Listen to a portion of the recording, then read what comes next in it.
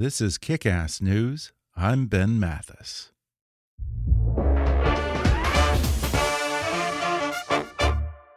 The 2020 presidential race is going to be the most high-stakes election in at least a generation, and it all starts in Iowa.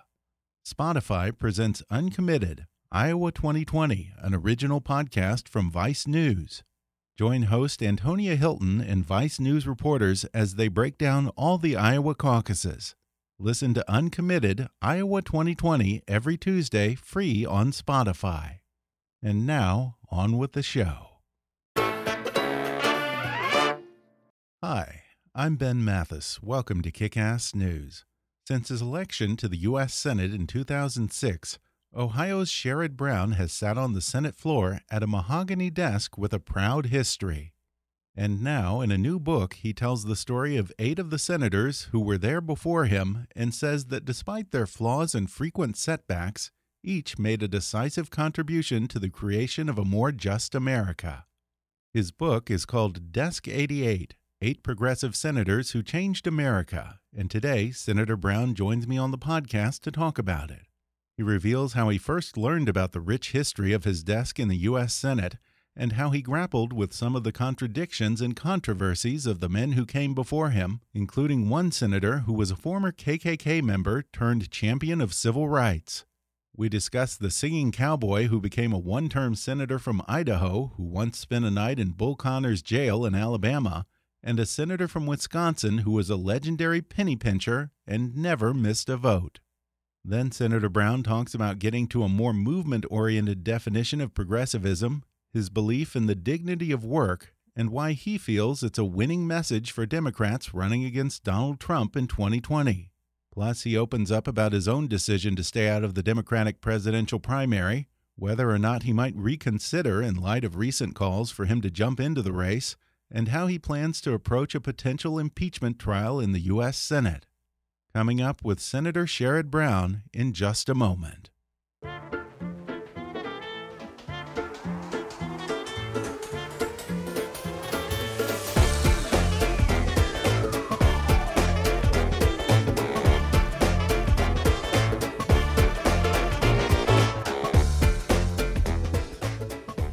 Mortimer Adler, the sort of intellectual of the 20th century that founded Aspen, he wrote a book called How to Read a Book.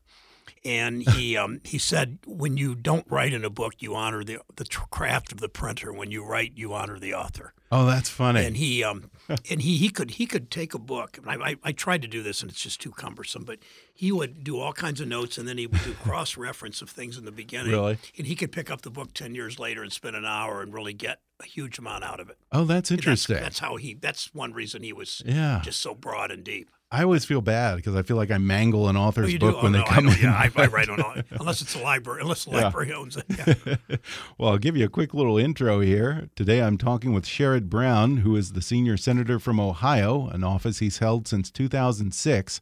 For 11 of those years, he's been working on and off on a book about a fascinating piece of Senate history that he sits at every day in Washington. It's called Desk 88, 8 Progressive Senators Who Changed America. Senator Brown, welcome. Ben, good to be here. Thank you. Well, I have to tell you, right before the interview, my wife made me very self-conscious about this because she said, "Are you nervous about your desk?" And I asked her, "What do you mean?" She says, "Well, he's coming over to your office and he's going to see your desk, and no one interesting or significant has ever sat at your desk." So, why would your wife say such a thing? So. Yeah. Now, on That's pretty funny. Yeah, on the face of it, a 354-page about a desk might not sound like the most gripping read, but apparently some pretty interesting and very significant men have sat at the very same desk that you now occupy in the Senate. How did you first learn about the rich history of Desk 88? Thank you. First, it was all men. It was all white men. That's what the Senate's history has mostly been. And I would, if we were doing this interview in 100 years from now, we would probably talk about the next 8 senators who were women and people of color, and probably more progressive, because I think when a Senate looks more like this country, it tends to be. My first week on the job, or maybe the second week, we were the 10 freshmen, because it's all done by seniority, were deciding where we were sitting on the Senate floor and the 10 desks that were left. And it occurred to me, you're not sitting behind a post at Chavez Ravine. There's a good view everywhere. So someone had told me that senators had carved their names, a bit like middle school, carved their names in the desk drawer. So I started pulling out desk drawers, and I saw about the fourth desk I looked at, I saw McGovern, South Dakota, Gore, Tennessee, Hugo Black of Alabama, and just one word, Kennedy. So Ted, then in the Senate in 2007, I said, Ted, come here a second. And he walked over, and I said, which brother's desk is this? And he said, well, I guess it's got to be Bobby's because I have Jack's.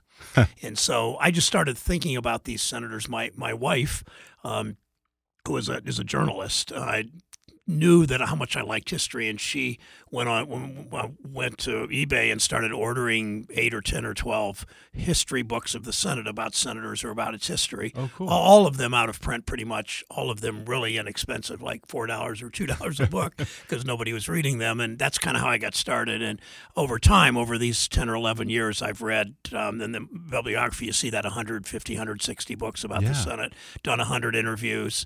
And my favorite interview we can talk later about was about a gentleman that lives in this county, but we can get to that in a moment. Yeah, and that's interesting that it's kind of just a free-for-all among the senators when it comes to picking a desk. I always assumed that it just got passed down by the state.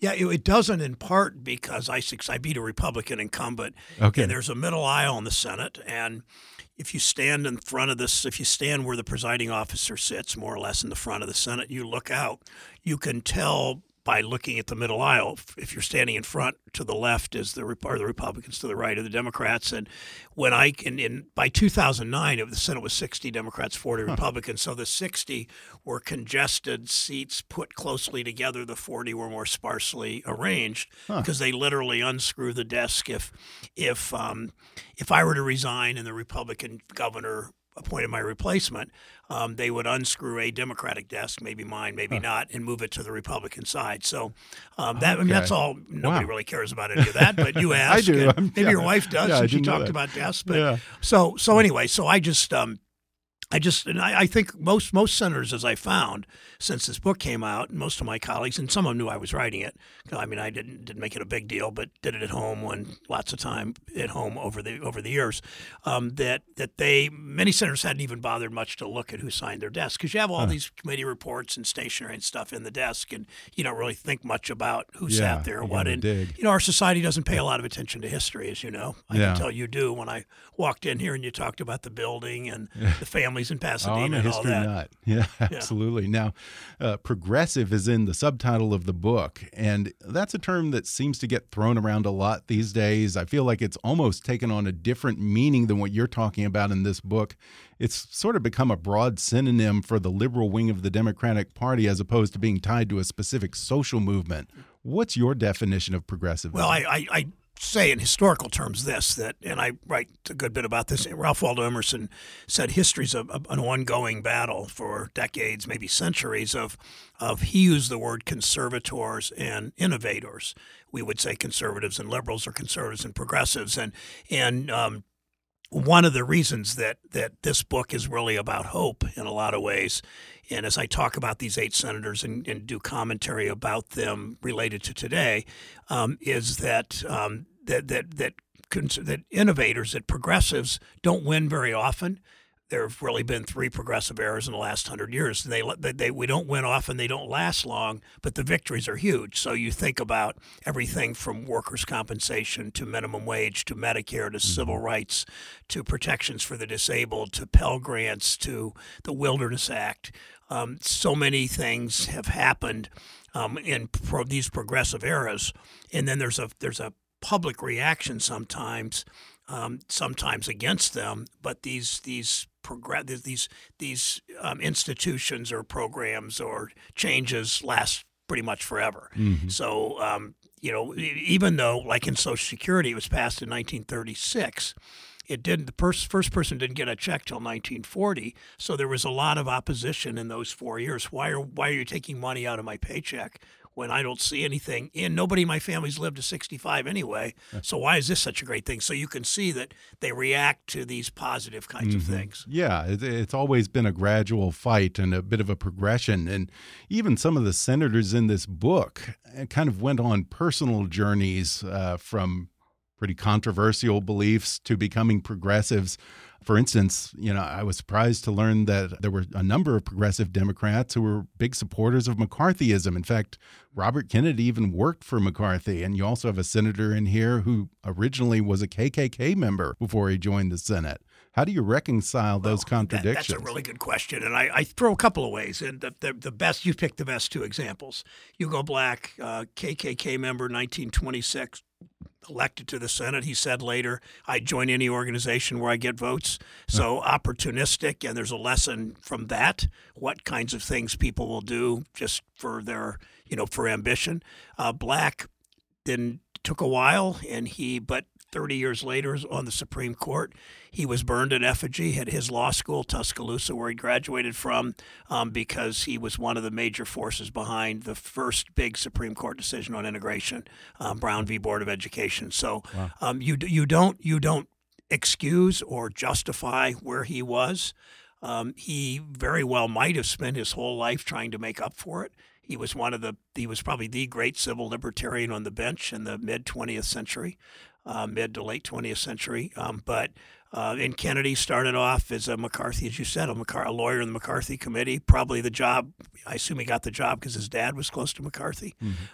Kennedy then wiretapped Dr. King in 62 or 3, I think 63. Kennedy, what a lot of us love about Bobby Kennedy the last 3 years of his life, he more than made up for it. So but you've got to give, if you're going to ask people to change, you got to give them credit when they do, and you got to embrace their change. But you don't forget, particularly if it's something as awful as the KKK. Yeah, and Bobby Kennedy, he's one. It's hard to know what to make of him sometimes because in his day, particularly when he was a senator and AG. He was sort of ruthless, a calculating guy, and then he became this big progressive leader and Hugo Chavez and the workers here in California. What was the turning point? Was it Jack's death? I can't. I mean, so many books have been written about Bobby Kennedy that I don't pretend to.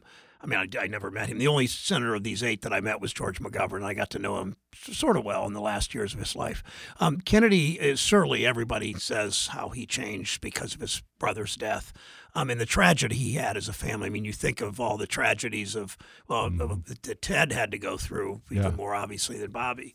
But Bobby, I think it was that, but I right here, one night my wife and I had dinner with Marion Wright and her husband Peter Edelman, Marion Wright, Edelman, and Peter. And Peter was an advance man for for Bobby Kennedy in the 60s, a staff person before he ran for president and stayed with him. And Marion Wright Edelman was running Head Start in Mississippi because the segregationist governor would not let it in the state through state government. And so she had no use for the Kennedys, as she said, because John Kennedy had nominated really bad segregationist judges that the Mississippi Democratic Senator, chairman of Judiciary, would accept. And so the civil rights movement got no help from the Kennedy judges. The best judges were Republican judges from Eisenhower in the South in those days. So she didn't have much use for the Kennedys. She didn't really care this guy Peter Edelman that was showing up. She ended up marrying Peter Edelman, but she grew to like Bobby because she saw an immense capacity for empathy that she said she never really saw. She's almost never seen in her life, let alone from a U.S. senator. When he walked into this very rundown shack with some of the poorest people in the nation, and he picked up a little baby that had sores and dirty, and she said, I wouldn't have wanted to pick up this baby. And said Bobby sent all the press out. He didn't want this filmed, and she said she just saw something uncommon in him. Now, you mentioned that you had met McGovern. I think he's the only one of these 8 that you actually met. What was he like? Very nice. And I got involved in politics in part from the anti-war movement in the early 70s, and George McGovern. And McGovern had a good sense of humor and could laugh at himself. I mean, he tells a story that when he lost in 1972, he won only Massachusetts and the District of Columbia.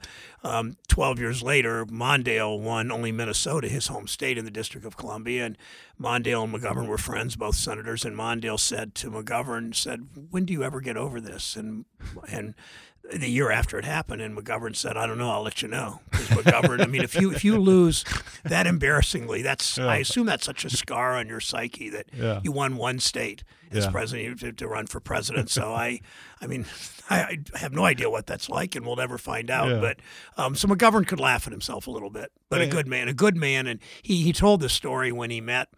He did a lot of things on world hunger, and he one day, one day he met Pope John the 23rd, and he said to him, Mr.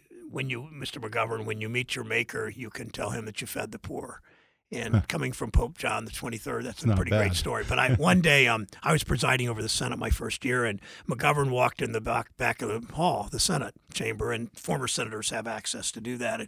And I asked the pages, 15, 16 years old, there were a number of them nearby at the front of the chamber. I said, "You know who that is?" And none of them recognized him. I said, "His name's George McGovern." Wow. Blank. None of them heard of him.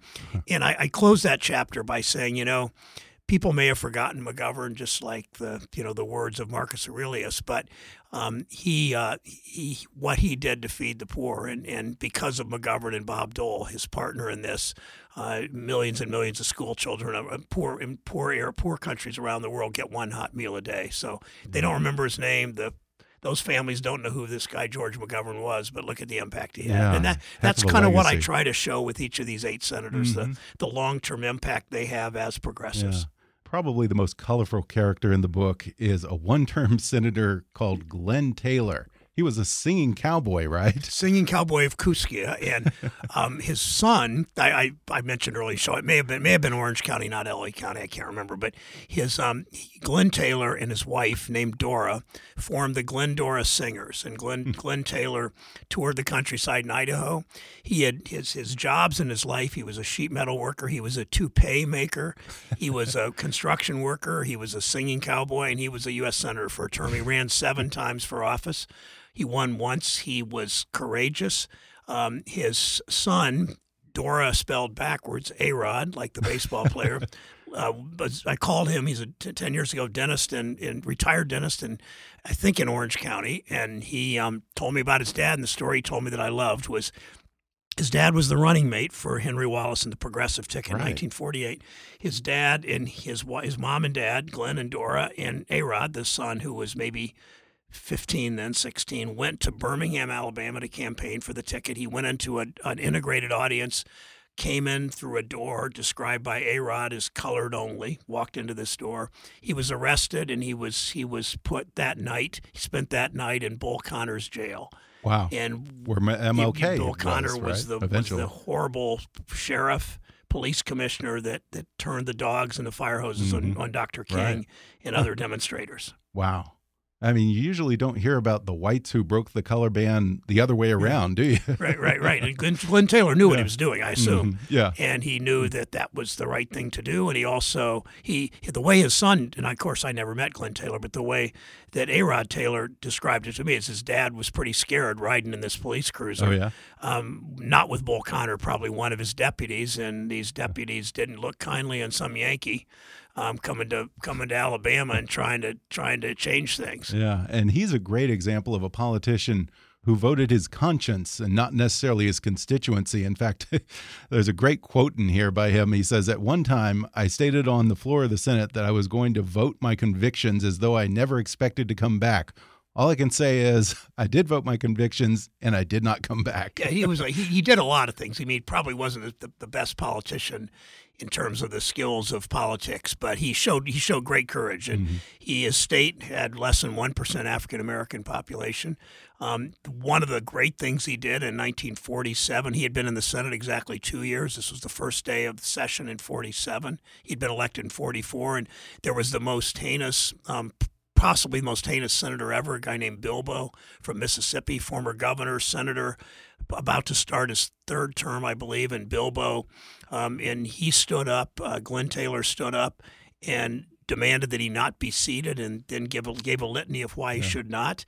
He was persuasive enough that they all put it on hold. and he never was seated. He died several months later, but he was never seated for that third term. And it shows the kind of courage, because it did nothing for him at home politically. And it offended a whole lot of other senators. The whole Southern Democratic bloc, I'm sure, were probably every one of them was unhappy about it, or certainly most of them. So he was a gutsy guy. Yeah, and he was a big advocate for labor rights, coming from a state that probably had very little manufacturing, exactly I guess. Right. Yep. Yeah. Now, my other favorite in this book, in terms of just being kind of a character, is Senator William Proxmire. Now, he proves that Republicans don't own the issue of cutting government waste. In fact, I would venture a guess that he could probably top any Republican when it came to penny pinching. Tell us a little about him. Yeah, he started some award that was pretty well known at the time called the Golden Fleece Award, and he would often, there's a little demagoguery around this one, he would point to something that looked like a waste of money that scientists were researching in the federal government. Sometimes it was a big airplane the Defense Department wanted but shouldn't have gotten maybe. Other times it was scientific research, and you can take some things out of context and make them look pretty stupid. And he did that pretty effectively. But he was a guy that he ran for governor 3 times. He moved to Wisconsin in order to run for office. He looked at the map and he thought, here's where I can get a foothold. Grew up in Chicago. Went to school in the East, moved to Wisconsin, got elected to the legislature, immediately started running for governor, lost 3 times in a row. And then he happened to be in the right place, and he won the special election for Senator Joe McCarthy's seat in 1957. And he never stopped running. He was the most political in the sense that he would go home every single weekend. He would shake hands all day long. He never had to spend any money in his campaign. The only money he spent was to buy stamps and envelopes to send checks back to contributors, because he had just met so many people. Herb Kohl, his successor, as a private citizen, a Jewish man. There's a reason I say that. Was in Easter Sunday, was at a diner in Eau Claire or somewhere in Wisconsin. Herb Kohl was, and Bill Proxmire walked in Easter Sunday, walked table to table, shaking hands. I'm Bill Proxmire. I'm Bill Proxmire. Even on Easter Sunday, he never stopped doing that. It made him very reelectable, but as the book points out, it didn't mean that he looked back thinking that was kind of the way to live his life. Yeah. I think he also had the record for the most consecutive roll call votes or something? Yeah, he never missed a vote. Yeah. He was also really tenacious, and there was a sort of a human rights arms control resolution that most countries in the world had ratified, and the U.S. hadn't, and he went to the floor day after day after day after day after day for years until he finally got it. And so you admire the kind of senator he was that way. Yeah. Not popular with other senators, a little eccentric, kind of both a show horse and a workhorse, but especially a show horse. And senators don't like other senators who are show horses. I mean, people don't like hot dogs, right? Generally, and whether you're playing sports or whether you're in media like you are, or whether you're in politics. Al Gore Sr. is also in this book, and he's not quite so dramatic as Hugo Black in terms of his turnaround on race, but he also went through a bit of a transition from a civil rights detractor to a defender of civil rights. How did he come around on that issue? A bit uneven. 1956, early in his Senate time, he refused, when Strom Thurmond tried to publicly embarrass him, refused to sign the Southern Manifesto. Only 3 senators refused to sign it, and that was a statement by Southern conservative segregationist Democrats in those days against Brown v. Board of Education.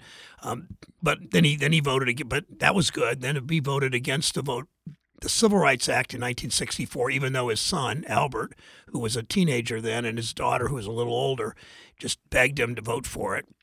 The next year he was reelected. The next year he voted for the Voting Rights Act. He was the only Tennessee politician of either party in either house to come out against the Vietnam War. And then he opposed the 2 racist picks to the Supreme Court that Nixon had, Carswell and Haynesworth. So it just appeared that Gore, at some point in his career in his 3rd term, decided life's too short. If I lose because of what I'm doing, I'm going to do the right thing. So you can see that maturity and that attitude in a number of these that got better. Senators that got better with age. Certainly the 3 you brought up, Black, Gore, and Kennedy certainly did that. Were there any senators who've sat at your desk who you wish hadn't sat at your desk that you don't I haven't thought of bring that up? question. I got to think through. I nobody that I think sat there that was a particularly bad guy. Really? I think, and again, they were all white men because those were the eras, and that was the era, and that will change in the future. One guy was a Louisiana senator whose name I can't even remember that was pretty lost to history. Pretty bad, but he also helped to start the National Institutes of Health. So, I mean, people are complex creatures, and there weren't many Southern senators in those days that were very good on civil rights. Yeah. They just weren't, and some of them were particularly hateful. Gore was never that. Gore was, but he voted wrong on some things. But he really, I think, tried to make it up. With the rest of his career, particularly his third term. Were there Republicans who sat at your desk? No, well? I don't believe any Republicans. None. So Okay. as I said, they'll unbolt the desks and move them, but most desks don't get moved. Okay. And no Ohioan sat at my desk, no Republican to my knowledge, no women, and that's what the desk was because that was the Senate. Something that comes up in this book, and it's sort of a consistent theme that you often talk about, is the dignity of work. Do you think that Democrats running for president in 2020 who are trying to win back those working class white men in states like yours would do well to talk more about the dignity of work? Yeah, when I do. When I talk dignity of work, I'm not talking about white male union firefighters only. I mean, it's the dignity of work. It's people that clean this building and people that prepare food at a big insurance company. And well, the phrase comes from Martin Luther King, Martin right? Luther King, and actually it's popularized by King. It was first mentioned by a pope named Leo XIII, the labor pope, in the 1890s, 1900, that era, during to kind of respond, the church's response to the Industrial Revolution. A bit late, but nonetheless, in the dignity of work is to me it's if you honor work, you respect work, whether you punch a clock or swipe a badge, or whether you work for tips, or whether you're working, in a hospital or wherever you're working.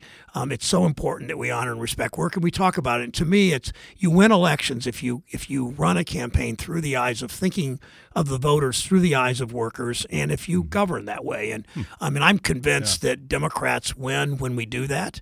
It's how you win enough. You win enough Trump voters, and you don't. It doesn't mean you never compromise on gun safety. You don't compromise on civil rights, but too often I think neither party speaks to work the way that we should in rewarding work and honoring work and respecting. And King, one of the things King said was, "No job is menial if it pays an adequate wage." So my job as an elected official is do everything I can on wages, on minimum wage, on the overtime rule, on a National Labor Relations Board that has an level playing field, all those things. Now, you personally declined to run for the Democratic nomination in 2020. But apparently your wife has recently said that she's been getting a lot of calls for you to reconsider. Now that Biden's momentum seems to be slowing down a little bit and the more aggressively socialist wing of the party seems to be gaining ground, can you envision a scenario where you might feel compelled to step back in and carry the flag of the more centrist Democrats? Yeah, first, I don't call myself a centrist. Okay. I mean, in every way, I'm a progressive. I voted against the Iraq War. That's been true. for marriage Right. equality 20 years, civil rights, pro-choice, voted against the Patriot Act, and on progressive issues in the workplace. So Joe Biden had nothing to do with my decision, and you've got to really, really want to be president to do it. And there's an old saying, I don't know if I put this in the book or not, I don't remember if there was a saying from a Vermont senator decades ago that the only cure for the presidential virus in the U.S. Senate is embalming fluid. I mean, once you decide to do it, it sort of sucks you in. And I thought about it for 2 months. Oh, yeah. I thought there was a path as a progressive from a Midwest industrial state that has as progressive a record on guns and choice and women's health and gay rights and civil rights as anybody in the field, and more progressive than almost all in the field. It just wasn't something I really, really wanted to do in the end. Well, it's not too late. Apparently, Well, Deval Patrick's getting in. I understand that. But no, thank you. Yeah. Well, I want to ask you about impeachment. Sure. Impeachment hearings have begun in the House, and all indications so far are that Congress will vote to send articles of impeachment to the Senate, at which point you will become one of 100 jurors with the fate of the president in your hands. Have you given much thought to how you'll approach that process, and what in your mind rises to the level of impeachable offenses? Yeah, I first of all, I think the president should be impeached. And I will separate that from the Senate trial, should be impeached. And that's comparable, I'm not a lawyer, but comparable in the courtroom of an indictment because he did something Richard Nixon didn't even do. He solicited a bribe, basically, he solicited a bribe from a foreign country. And that's, as I said, Richard Nixon never even did that. I reserve what I think later because I would be one of 100 jurors. We would listen to the evidence. We would also listen to the prosecutor, also listen to the president's defenders, his lawyers, perhaps him too, himself. And we make the decision based on the evidence. It really is. It's not what public opinion tells you. It's based on the evidence, just like in a courtroom. And I would hope that all 99 of my colleagues would look at it the same way, not to go in with preconceived notions. If you think the president is guilty, then you vote that way. If you remove him from office, if you think he's not, you vote that way. And the evidence, while we see a lot of evidence on television, I've read a lot of documents, we haven't seen nearly everything that will be presented to us. On the bribery issue, what offends you most morally? This idea that he solicited a bribe from the president of Ukraine, or the idea that he essentially bribed the president of Ukraine, or was withholding aid in a sort of bribe? The whole thing is pretty smells really bad. I mean, you think about a president of the United States for his gain, first about upholding up $390 million to protect the Ukrainians from Russian invasion. And, I mean, Russia, we thought Russia could be a friendly country. We thought in the early 90s that passed pretty quickly over about a decade. And it's clear that Putin is not much different from Brezhnev, not much different from Stalin, not much different from Lenin, not much different from the czars in terms of autocracy and totalitarianism. I mean, certainly Stalin, the worst of the whole group. But we have this president's dealings with so much of the foreign policy he conducts in the end helps Russia. And often it undermines the United States. It hurts our allies. It hurts Israel. It just consistently seems to be something Russia likes. And I don't think we know everything we need to know. Yeah, that's for sure. Well, we shall stay tuned. Once more, the book is called Desk 88, 8 Progressive Senators Who Changed America. Senator Sherrod Brown, thanks so much for talking with me. Good interview. Thanks, Ben. It was great. Thank you.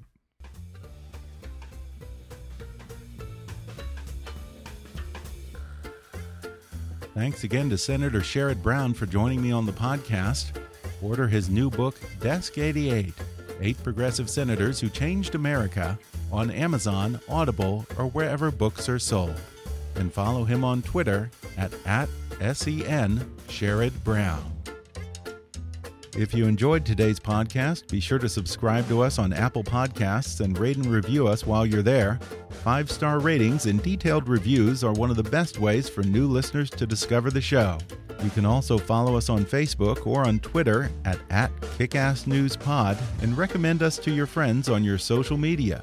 For more fun stuff, visit kickassnews.com, and I welcome your comments, questions, and suggestions at comments@kickassnews.com. For now, I'm Ben Mathis, and thanks for listening to Kick-Ass News.